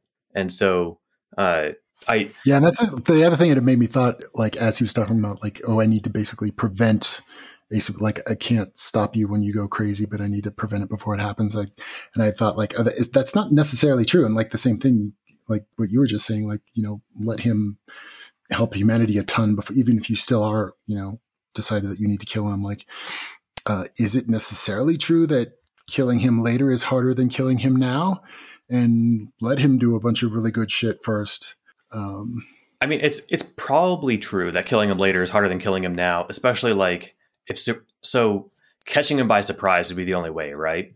Unless you could talk Superman into so I guess there's two things. Unless you can talk Superman into letting you set up a dead man switch for him. Like, I think people in the Discord are throwing around the idea of what that would even look like. It's like, all right, cool. Give Superman a backpack with kryptonite in it that, like, and I can't remember the details, but I can imagine saying, all right, cool. Give half a dozen people on the planet a button. And if they all die, or if they all press the button, the backpack opens and you get killed. Like something like a kryptonite pacemaker or something. Right. Just something. And you might even be able to talk Superman into that, saying, look, I don't know if Kryptonians can have strokes. Do you? Like, if you start throwing mountains around, then at that point, I can't stop you. Like, again, if you're throwing skyscrapers at my mansion, what the hell am I going to do? So we need to stop you before you start doing that. I don't know. What I love about the ending is that it's suddenly like it builds up like, oh, this is going to be great. Like, can you imagine the combined might and the combined chief operations officer of Lex Luthor working to make the world a better place, and they're willing to operate outside the law and like just do whatever it takes to get. Yeah. And it also seemed like it was tied together with like sort of like this new maturity of Clark's. Yeah. Like that, like his vision of like, okay, all of this good I'm going to do and you're going to help me do it because you're good at the logistics shit. Like all of that, like it felt sort of, I don't know if plausible is the right word, but you're like, oh yeah, you know what, this will be good. And Clark isn't the scary, unhinged fuck that we were worried about. Like, cause it did sort of like pull you into the idea of like, oh yeah, you know what, this is a good idea. This is going to be good. So like that part I did like, it was like, and then no. And I think that's what makes a surprisingly good ending. Like it would have been it would have been a positive, and it would have also been a good ending if they, it said, the last paragraph was, and, Earth enjoyed many centuries of prosperity or something. Like that would have been tight too. But I think this was, I didn't see this coming, and that's an ending I enjoy. Right. There's also a line. I didn't see it either way because, like, as it seemed like, yeah, I wasn't sure. So we went this way. As we went in, I didn't really know. Like, is Superman going to win? Is Lex going to be defeated? Is Superman going to die? I didn't come in with a lot of expectations. We weren't really being telegraphed how it was going, and then we did get like, okay, this is what it's looking like, and then it jerked that back. So that part, I thought that was well done. Yeah, exactly. The usurping of expectations is what I enjoyed. Like, would Lex win or would Superman win? That's almost like an uninteresting. Like, both of those could have been done really well, but that's almost uninteresting. Here we basically have two losers. Like, yes, Lex technically, he survived and he gets to do whatever he wants now, but like the world is worse off for it. And that's the interesting part to me. Like it's a hollow victory. There was also the quick little, especially because like the choice was like, oh, let's go. It was like, this was the devil, choice. Like now we can go back to the safe, mediocre bullshit that the world has been. Right. Like, okay, yes, you avoided the, catastrophe that you were statistically worried about. But you also like threw away all of the cool shit that Superman could have done. Yeah.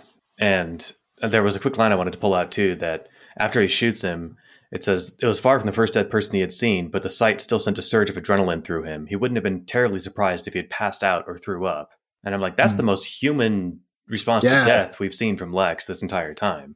And part of me thinks that it's, showing that Lex is a little more human than we thought, but it could also just be like, that's not the only reason Lex is about to throw up and pass out, right? He's just realized that he's made this choice in a panic for the fate of all of humanity, right? And he's a little bit aware of that, like that's that. Yes, this was heat of the moment, but that also like what Clark had been saying to him, that he has been sort of like operating from kind of illogical fear and telling himself it was for all the right reasons. But I think that like if I wonder, so this would have really demonstrated to me if Lex was a good rationalist or not, is if he had had a week to sit and think about it, and then they came back and had this scene, if Lex had done the same thing, then like, okay, yeah, then he clear, at least to my mind, he made the wrong decision. If he had had time to reflect on it, and this was his reflected, I thought about this and this is my answer choice. Instead, this was also just his immediate knee-jerk choice, right? Well, was it though? I mean, like what happened? I guess the like running up and shooting him, but planting all of the kryptonite in the walls was a thing he did in advance, thought out, not in the heat of the moment. And I would like his intent for doing that would be that would kill Superman, wouldn't it? Or I guess not. It was like that's what makes the armor of lead even more armory is if he sticks some kryptonite in it. So yeah, I guess I think he definitely did it. He hadn't made a conscious. Well, no, because I guess he definitely put by the kryptonite. Him, he's basically carrying it's heat of the moment, but he's basically carrying out the decision he'd calmly made from the beginning. Absolutely. And so that's the thing. And putting the kryptonite in his house was no doubt an effort to try and hurt or kill Superman or protect himself or whatever. But what I'm getting at is that he didn't update at all from the conversation. Like, so he was told, I think reliably and accurately, look, you haven't been reasoning about this properly. Like, yes, it made sense to be terrified of me when I showed up because I'm scary as fuck. I know that. You know that. But I do good stuff. And like, you haven't updated on that at all. And I think Lex had the opportunity there to realize, you know what, you're right. By being like if he'd had a week to think about what Superman had just told him. Exactly. Yeah, so that's what I was saying is like, if Superman had walked out of the room and then came back a week later, so what are your proposals? And then this whole scene happened. If Lex had gone the same way, that would have been a different kind of thing. But he had the opportunity to level up his thinking here. And he didn't. Now, that's me being biased and saying, or not biased, but that's me. I've concluded that I think that the best outcome would have been for them to work together for the betterment of humanity, right? It might still have been the rational decision, depending on who you ask, etc. I don't really care. As to like, no, you know what? I've thought about it calmly. I've considered everything you've said, and I still think you need to die. Boom. Like that might have been still a reasonable outcome, but it's not what I would have done. Yeah. But up until that conversation, I could be very much in Lex's boots, right? Because if I only knew everything Lex knew, right up until Superman walked into his office and was talking to him, I would have pulled the trigger, right? But I would like to think that after I'd had this conversation with him and learned more, I would have done something with what I just learned. Lex did. Yeah, because he's definitely like, he has changed. Right. Superman has changed. And he didn't change his thoughts about it at all. Exactly. Yeah. And also, and like I was saying before, like his sort of like fearful lashing out response is not the only response to go at, like even in the, okay, you're not given time to stop and think about it. His response is not the only knee-jerk response to have. A knee-jerk response is, you know what, this guy's coming across as like sympathetic and with good intentions, and no, I can't verify the truth of any of that. But the irrational knee-jerk response is, he seems like a nice guy. Let me go with the nice guy thing. And that's not necessarily a bad way to look at it. And the other one is just, you know what, he's super threatening. If I just, bow down right now, I can live to fight another day. Like, that's also one of the knee-jerk responses you can go with without having time to think about it. But then he picked like the shittier of the, the shittiest of them, which is just, let me just lash out. Right. And he sees on the chance to kill him. My enemy, let me take him out. Yeah. I just for me, it leaves so much room for discussion, and it's so unexpected that's of all the endings that I could have imagined, I wouldn't have guessed this one, and I really enjoyed it, despite it not being. Yeah, especially because it was sort of like out of the like just barely sort of like it was sort of sloppy bad luck. Exactly. Yeah. It wasn't necessarily going to come out this way. Yeah. If it had been some master plan, that would have been less fun. Like, this was just the fact that, like, I can't believe that this, the surprise of it. Because what had been rubbing me the wrong way was that I was thinking about it as sort of like, oh, this was just like the fruition of his master plans. And then it sort of made everything feel a little too, tidy. But no, it wasn't that at all, really. It was like he stumbled into it. Yeah. And the way that we're seeing is like, oh, that's not actually really great. Even he doesn't think it's great. Exactly. Yeah. It wasn't like, aha, you've walked into my trap, Superman. It's like, fuck, I can't believe this worked out. Excuse me while I go puke, piss myself, and faint, right? Like, yeah, and too, like that is not the response of a calm victor. Yeah, exactly. And like, because we started out with what seemed, a very reasonable position, which is, it is just too fucking dangerous to have a Superman around. Like, that's where things started. And it didn't, this ending is not us saying, see, it is just too dangerous to have a Superman around. Not that we either, refuted that either, but like it came out with the, like, oh, you know what, that wasn't necessarily the right way to be looking at this either. Exactly. Yeah, it's awesome. It's nuanced. It's fucking tight. Yeah. Well done, Alexander Wales. All right. And then we get yeah.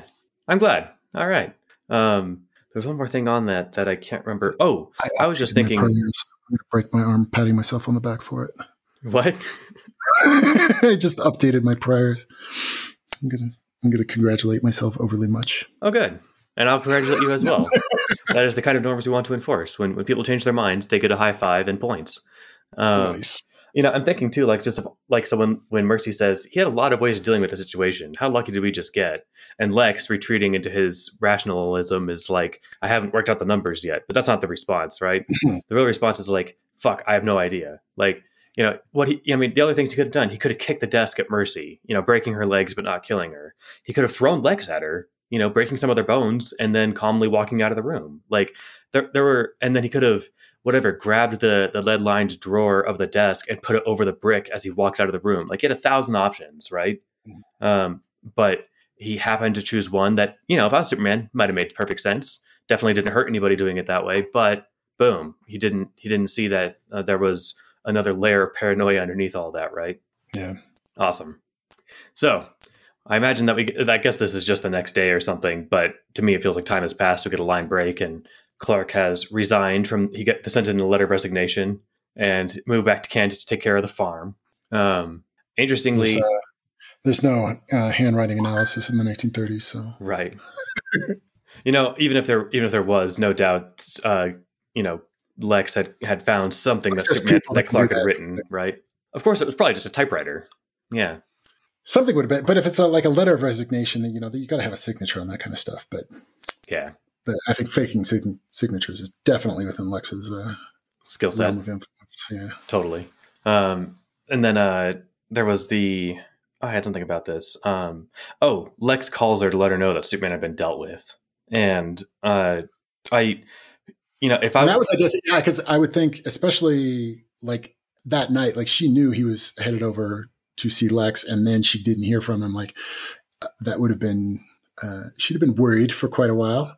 And then when Lex says, he's taken care of, like she knows what that means. And she's like, oh, fuck. And that's what makes his like denials of everything down when she goes to confront him, like all the more kind of like, fuck you, Lois. I don't treat you as a person anymore. I was like really well done. Cause yeah, he's like, not, it's the bad kind of lying. The like, I'm not actually trying to convince you. I'm just, I'm lying for the transcript. I'm talking into the tape recorder because I already told you, hey, problem's dealt with, and then I show up and ask about it, be like, what problem? I had nothing to do with it. I was as heartbroken as anyone when he murdered somebody and fled the planet. It's like, fuck you, man. I know. Yeah, he becomes a bit more of a monster. Even like, he'd respected Lois, it seemed like, and now he doesn't respect her enough not to lie straight to her face as loud as he can. And because now she's not useful to him anymore. Exactly. And that part sort of never changed about him. Like he was only ever sort of nice with her because he was using her. Yeah. And now he doesn't need her anymore. So I mean, he did. It seemed like at least he respected her a bit, like on the not useful level. I think there was like the thing where if things were different, he might have asked her on a date or something.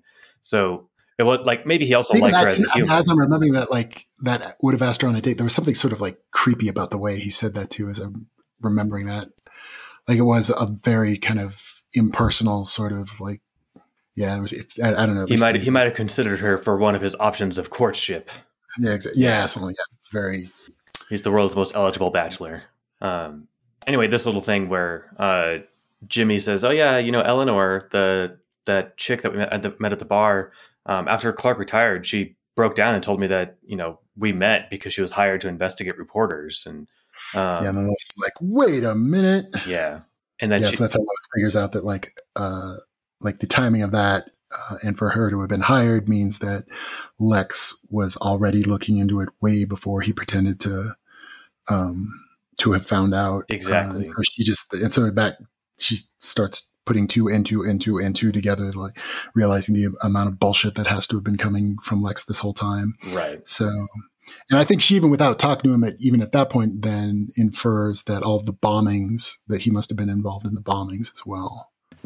Yeah, I think that, like you said, it's just it wasn't just the fact that, oh wait, Lex was behind this, but it's like, wait, he's been lying this whole fucking time. Yeah. And that, I think that's where this, and you pulled out this awesome quote about, and I think having an extra, level of like, I don't know what you call it, indignation, righteous anger at lying. Like lying is one of my pet peeves too, right? I mean, no one loves lying, but like, it's something, when you lie to somebody, you're just, it's like cognitive violence towards them, right? Like, and so she feels understandably, rightfully violated that she's now realizing, wait a minute, he's been fucking with me. Like, I thought I was coming to him and asking for help, but no, he's been fucking with me this whole time. Are you fucking kidding? And so that's also why she hated Clark. And then you pulled out this awesome quote. Yeah, but so she comes to him and she's basically, and I think he has already now gone into all of the, transparent bullshit, passive aggressive lying at her. And she's like trying to pick apart, and she's, accusing him of being involved in the bombings, and he's pretending that he has no idea what she's talking about. And then she says, I hated Clark for lying to me, said Lois. I hated him for living this double life and pulling the wool over my eyes. But at least at their core, Clark and Superman were the same person. There was a real goodness there, even if it was clumsy and imperfect. Is there a core to you, Lex?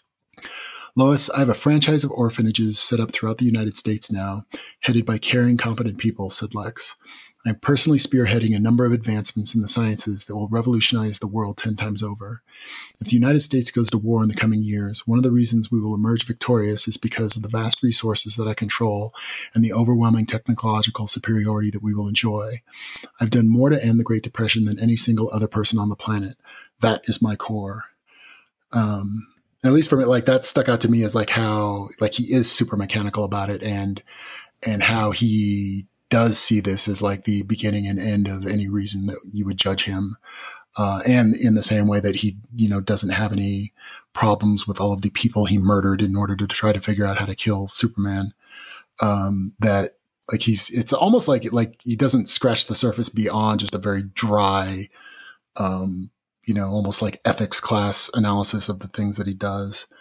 Yeah. And that he regards that as his core. Like his core only goes, half an inch deep. And like, I mean, this just strikes me too as like another deception, right? Like, I mean, he is making the world a better place on his own right now, right? But when he says that's my core, I just see, I see this glass shell as his core, right? And there's nothing in it. It's just I almost saw it as like he doesn't even get that it can be any more than that. He's like, look, I'm doing all the things that you humans seem to value. Well, and he doesn't have to be doing those. What do you want from me? He doesn't have to be doing those things anymore, right? He's not putting up a front for Superman. So like, he could have stopped. So like, he does seem to care, but it's just like, I don't know. Lex doesn't feel genuine. He's doing it because that's like the thing that he's, said he's only doing it to the extent that he feels like he's obligated to, and in a very sort of calculated way of how that's then perceived. Because he certainly doesn't do anything anonymously. Well, and he's doing it to make sure that the United States is the most powerful country on the planet, just in case, right? But there's also a little tiny thing here that jumped out at me. So when I read this, I usually read it with my ears on the amazing audiobook. And then I can skim it on fanfiction.net. But if I want to copy and paste notes, fanfiction doesn't let you like highlight text and copy it. So I'm reading it on alexanderwales.com/metropolitanman. And in this, it says the clutch plague rather than the Great Depression. I guess the what? The clutch plague. Clutch plague. Yeah, maybe that's what they called the Great Depression. Like at the time, we didn't call it that until later. So this whole interaction here just ends where Lois just glares at him, and I like this. She stood slowly, seeming years older than when they had first met. I wish I'd never met you, and left without another word. It's a bummer. And was it right in this scene? But it may have been before. But I like the thing I liked about how we left Lex was he's left in this sort of like state of anxious dissatisfaction that he's not walking away thinking like, okay, I've solved the Superman problem and life is good now. But he's still in just this kind of like free floating anxiety sense of like, oh, there's still danger in the world and I have to do something about it. So that like he came at this, what he thought was this calm decision that Superman needs to be killed. But it didn't kind of get him the sense of security he was hoping for. Right. I mean, if a less nice Superman shows up tomorrow, which now he can't rule out as a possibility, right? And he's just now it's just turned into this abstract boogeyman that like, oh, now there's aliens coming. So he's going to be in this, he's going to have this unaddressable anxiety about, impending doom with nothing he can do about it. And if it's not aliens, it's, war or whatever, right? So I guess, just show like, hey, once you realize that there's big threats, you stop being able to not realize that there's big threats. Well, yeah, but the weird thing about Lex has always been that like he is constantly trying to control his little world or his big world, but he does have that like Sherlock Holmes disease of thinking if just enough application of obsessive compulsive disorder will fix everything. And so now he's still stuck on that. Like now he's just moving on to the next thing to worry about. Yeah, I think that's gonna be Lex, right? Mm-hmm. Anyway, so speaking of bummers, we get the last little kind of, and we can talk about like I think thematically at why this ends this way, but we get I thought it was great. One last loose end tied up. Fucked up. I know, right? Yeah, So we're back at what was the guy's real name? Because now we just shorthanded him to Deadshot, but Floyd something. Yeah, Floyd something. Because this is sort of like we've got a guy down in a hole in the middle of Alaska. And so we just sort of like cut back to him and he keeps thinking like, oh, you know what? It's been like Superman has been showing up every couple days to give me fresh cans of Spam and water. And he hasn't been here in a while. And he sort of, did I ever tell you that my great uncle in World War II was stranded on an island in the South Pacific with a crate full of Spam? And that was the last time he ever ate Spam. No, but that's so kind of badass. As long as we're digressing. My apparently a couple weeks. So this is my father's uncle, my great uncle he actually did look and sound a great deal like John Wayne. He was just like the most bad. He's like my archetype of alpha male in my head. Super nice guy, totally badass. We found out after he was dead that he'd gotten like a Bronze Star because he wouldn't tell anybody. But yeah, he was, so apparently not like a super dramatic story or anything, but they were like on some kind of like cargo plane shipment somewhere. Because he fought in the South Pacific in World War II. And I think it was just some kind of mechanical failure. I don't think it was like, oh, their plane got shot or anything, but they realized like, oh, you know what? This plane is not going to make it where we need to go. We're going to need to like crash it somewhere. And so there wasn't ever any moment of like, oh my God, we're going to die. But it was like, oh, okay, there's an island over here with nothing on it. And we're going to have to land on it. And that's not great, but we'll be okay. So they like kind of crash landed on there and the radio still worked. And so I guess it was like several of them that were in this plane. And they went out and they were able to find like fresh water. And then because they were like a cargo plane, apparently there was an entire pallet full of Spam on the plane. So they radioed, back to I think he was in the Army. They radioed to the people. They're like, yeah, we've crashed. We need rescuing. And they're like, okay, what's your situation? They're like, well, we found fresh water and we do have a plate, a pallet full of Spam. So I guess we're not going to die. And they're like, okay, we'll come pick you up when we get around to it. And so I guess they camped on this island in the South Pacific for like 2 weeks, living on water and Spam. And this is sort of like my family lore. I'm sure there's parts of this that have been exaggerated or whatever, but apparently so he really, really didn't like Spam after that. Like, so the last time he ever ate Spam was on that island in the South Pacific. So that checks out. My religion. So yeah, there you go. That's pretty badass story. Oh yeah. So that's Deadshots in a hole in the bottom of Alaska eating Spam. I don't think it actually said Spam, but that's where my brain went. No, he's fresh out of Spam. He waited too long for Superman to come visit. Oh, that's right. So he planned to wait for Superman to come. And then as soon as he left, he would then start trying to crawl out, which was like still like totally desperate because he sort of knew like how unlikely it was that he was ever going to get out. So he just sort of decided that he was in desperate land of, you know what, I'd rather try this and probably die than just keep sitting here. He's going to get out and he's going to run all the way to some town, some hundreds of miles away on his bag of provisions know where he is? and not get caught by Superman. Yeah, no, I don't think he has any idea where he is. Yeah. So he doesn't.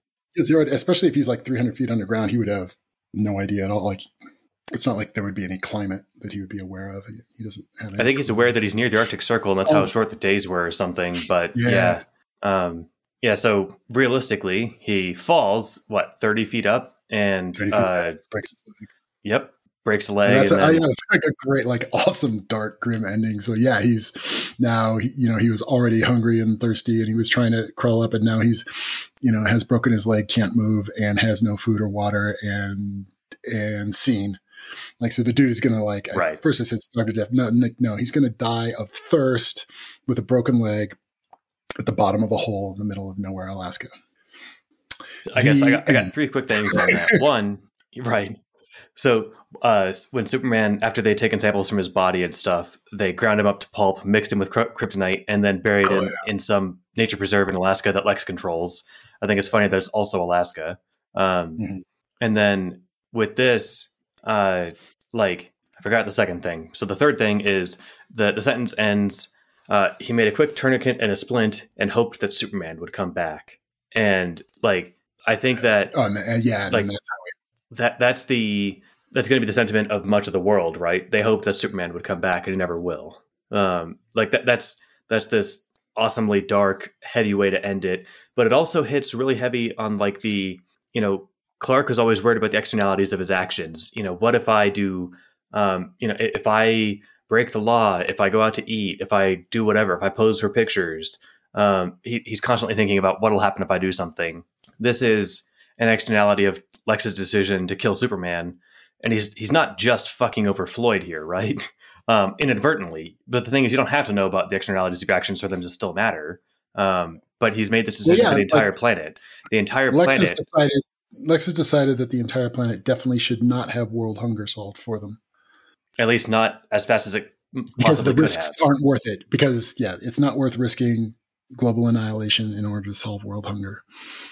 Yes, that's that's definitely possibly a valid choice, but he decided he's the one that gets to make the choice. Yeah. I mean, it's just this is how the story ended for. Again, I just kind of like to imagine the rest of the world is in Floyd's position, just not quite as bad, right? Yeah. And they're all there because Lex decided to put them there without a second thought. And that would have worked, especially people in Metropolis, where it probably did work occasionally. Be like, Superman, help me, and then no. Yeah, for as long as I'm not sure how long people will still keep thinking that Superman's around. I'd like to read that kind of epilogue chapter. 50 years later, there's still this cult of people that think he's still there, but If he's on vacation and the paper published he's taking some personal time, you still have a reasonable guess that if your house is burning down and you yell for help, he might show up, right? Yeah. Eventually, people are going to realize that that's going to stop working, and people are going to stop trying. It's just it's awesome. It's heavy. It's grim. It's sort of like the letdown, because this does bring up all of the stuff. That the ideas in The Watchmen of, what happens to the world when it sort of infantilizes itself, relying on being rescued by daddy. And now this is the post of that, okay, yes, they have because I get I think we're saying it had only been maybe a year or two of Superman in the world before he's gone. But the world had started to do that, of kind of sort of surrendering itself to being, rescued by Superman when anything bad happens. And now you're in that and it's gone. And so what's that adjustment? You could almost see it as a lot worse. What if it had been this, what if this had happened 10 or 15 years later, where the world had really become invested in knowing that there's always a Superman there. And then suddenly that's taken away. You could even see global politics might have started to shift around, Superman's not ever going to let anything get too bad. And so countries, start behaving in ways that they wouldn't necessarily if they, didn't think Superman was around. And then suddenly you take that away. You could see suddenly a bunch of hot wars spinning up because everybody suddenly sees that they can get away with it. Yeah. I really sort of bummed. I mean, there's so many, especially I think one of my favorite things about this was just kind of the characters. These characters were very interesting, and they changed as the story was going on. So I'm bummed that there felt like there was a lot more room to go. There was a lot more stuff to explore. And I guess that's good. You leave them wanting more, but yeah, it feels like we only sort of like got like halfway through where we could have gone with these characters. So that was really good. I agree. I love it. It's like you said, it's the thing where it's like, man, I wish there was more of this. But then there's always that risk of like, well, they could run with it until they finally get canceled, right? Like half the good shows are good for the first few seasons, and then they just keep just spiraling until someone finally pulls the plug on it and they're canceled. But you'd rather it just have ended at a high point. Like Breaking Bad. This was always sort of like the sort of way that this sort of like whiplashed you back of like it was an effective, like cutting it short in a way that you weren't expecting, like worked well for the story. So that all worked. But I was especially like bummed, like especially like we killed Superman, so he's gone. But like I really liked like it was a brand new kind of Clark and Superman. Like it felt like there was a lot of places you could go with that. But then especially Lex, like not in like make Lex like grow and become more believable, but like look even more at how like fucked up and like miswired the dude is. Like it was just sort of interesting in the way that like he doesn't work as a human, and let's like keep figuring out all the ways that Lex doesn't work as a human. So yeah, and instead that's left for our imaginations. Yes. Yeah. Well, I mean, I had all my like fun thoughts that I was going to give about the choice at the end. I was going to save that for this point, but I already said all that stuff. So I think other than saying I had a great time and this was a lot of fun to do, I don't have anything else much to add. What about you? No, I don't think so. No, I really like this though. This is, yeah, it did stick, like it sort of like is of the universe of rationalist stuff, but it was good. Like it wasn't as, we didn't have, Lex turning to the camera and lecturing us about his logical process, the way Harry approach. Would. Yeah. So yeah, that was different, but no, I did get, and the characters were, like I said, like, yes, this is good stuff. I liked it. Awesome. Yeah. I mean, I guess the podcasty thing to say is, stay tuned. There's more stuff coming out on the channel, but, that feels so like meta. And speaking of looking at the camera, right? I know, right? So forgetting all that, I think we can call it here. And, thanks everybody for listening. I had a lot of fun. Brian, thanks again for doing this. I was looking forward to this, I think halfway through Methods of Rationality, I was like, okay, half the shit that you don't like about this, I think won't be a problem in Metropolitan Man. I can't wait to talk about that one with you, and I'm glad we did. Yeah, no, I like it. Awesome, man. Cool stuff. Right on. Well, thanks again, and I guess I'll catch you later. This is the part where I say bye, everybody. That's the part. Well, I guess I'd better go then. I'm gonna miss you, man. Loving you was super easy, barely an inconvenience. Oh my god, love? Oh, did I completely misread our entire relationship? It certainly seems that way. This was always strictly professional. Oh, whoops. Whoopsie. All right, we gotta go. We got some work to do. Okay, bye. Bye-bye now.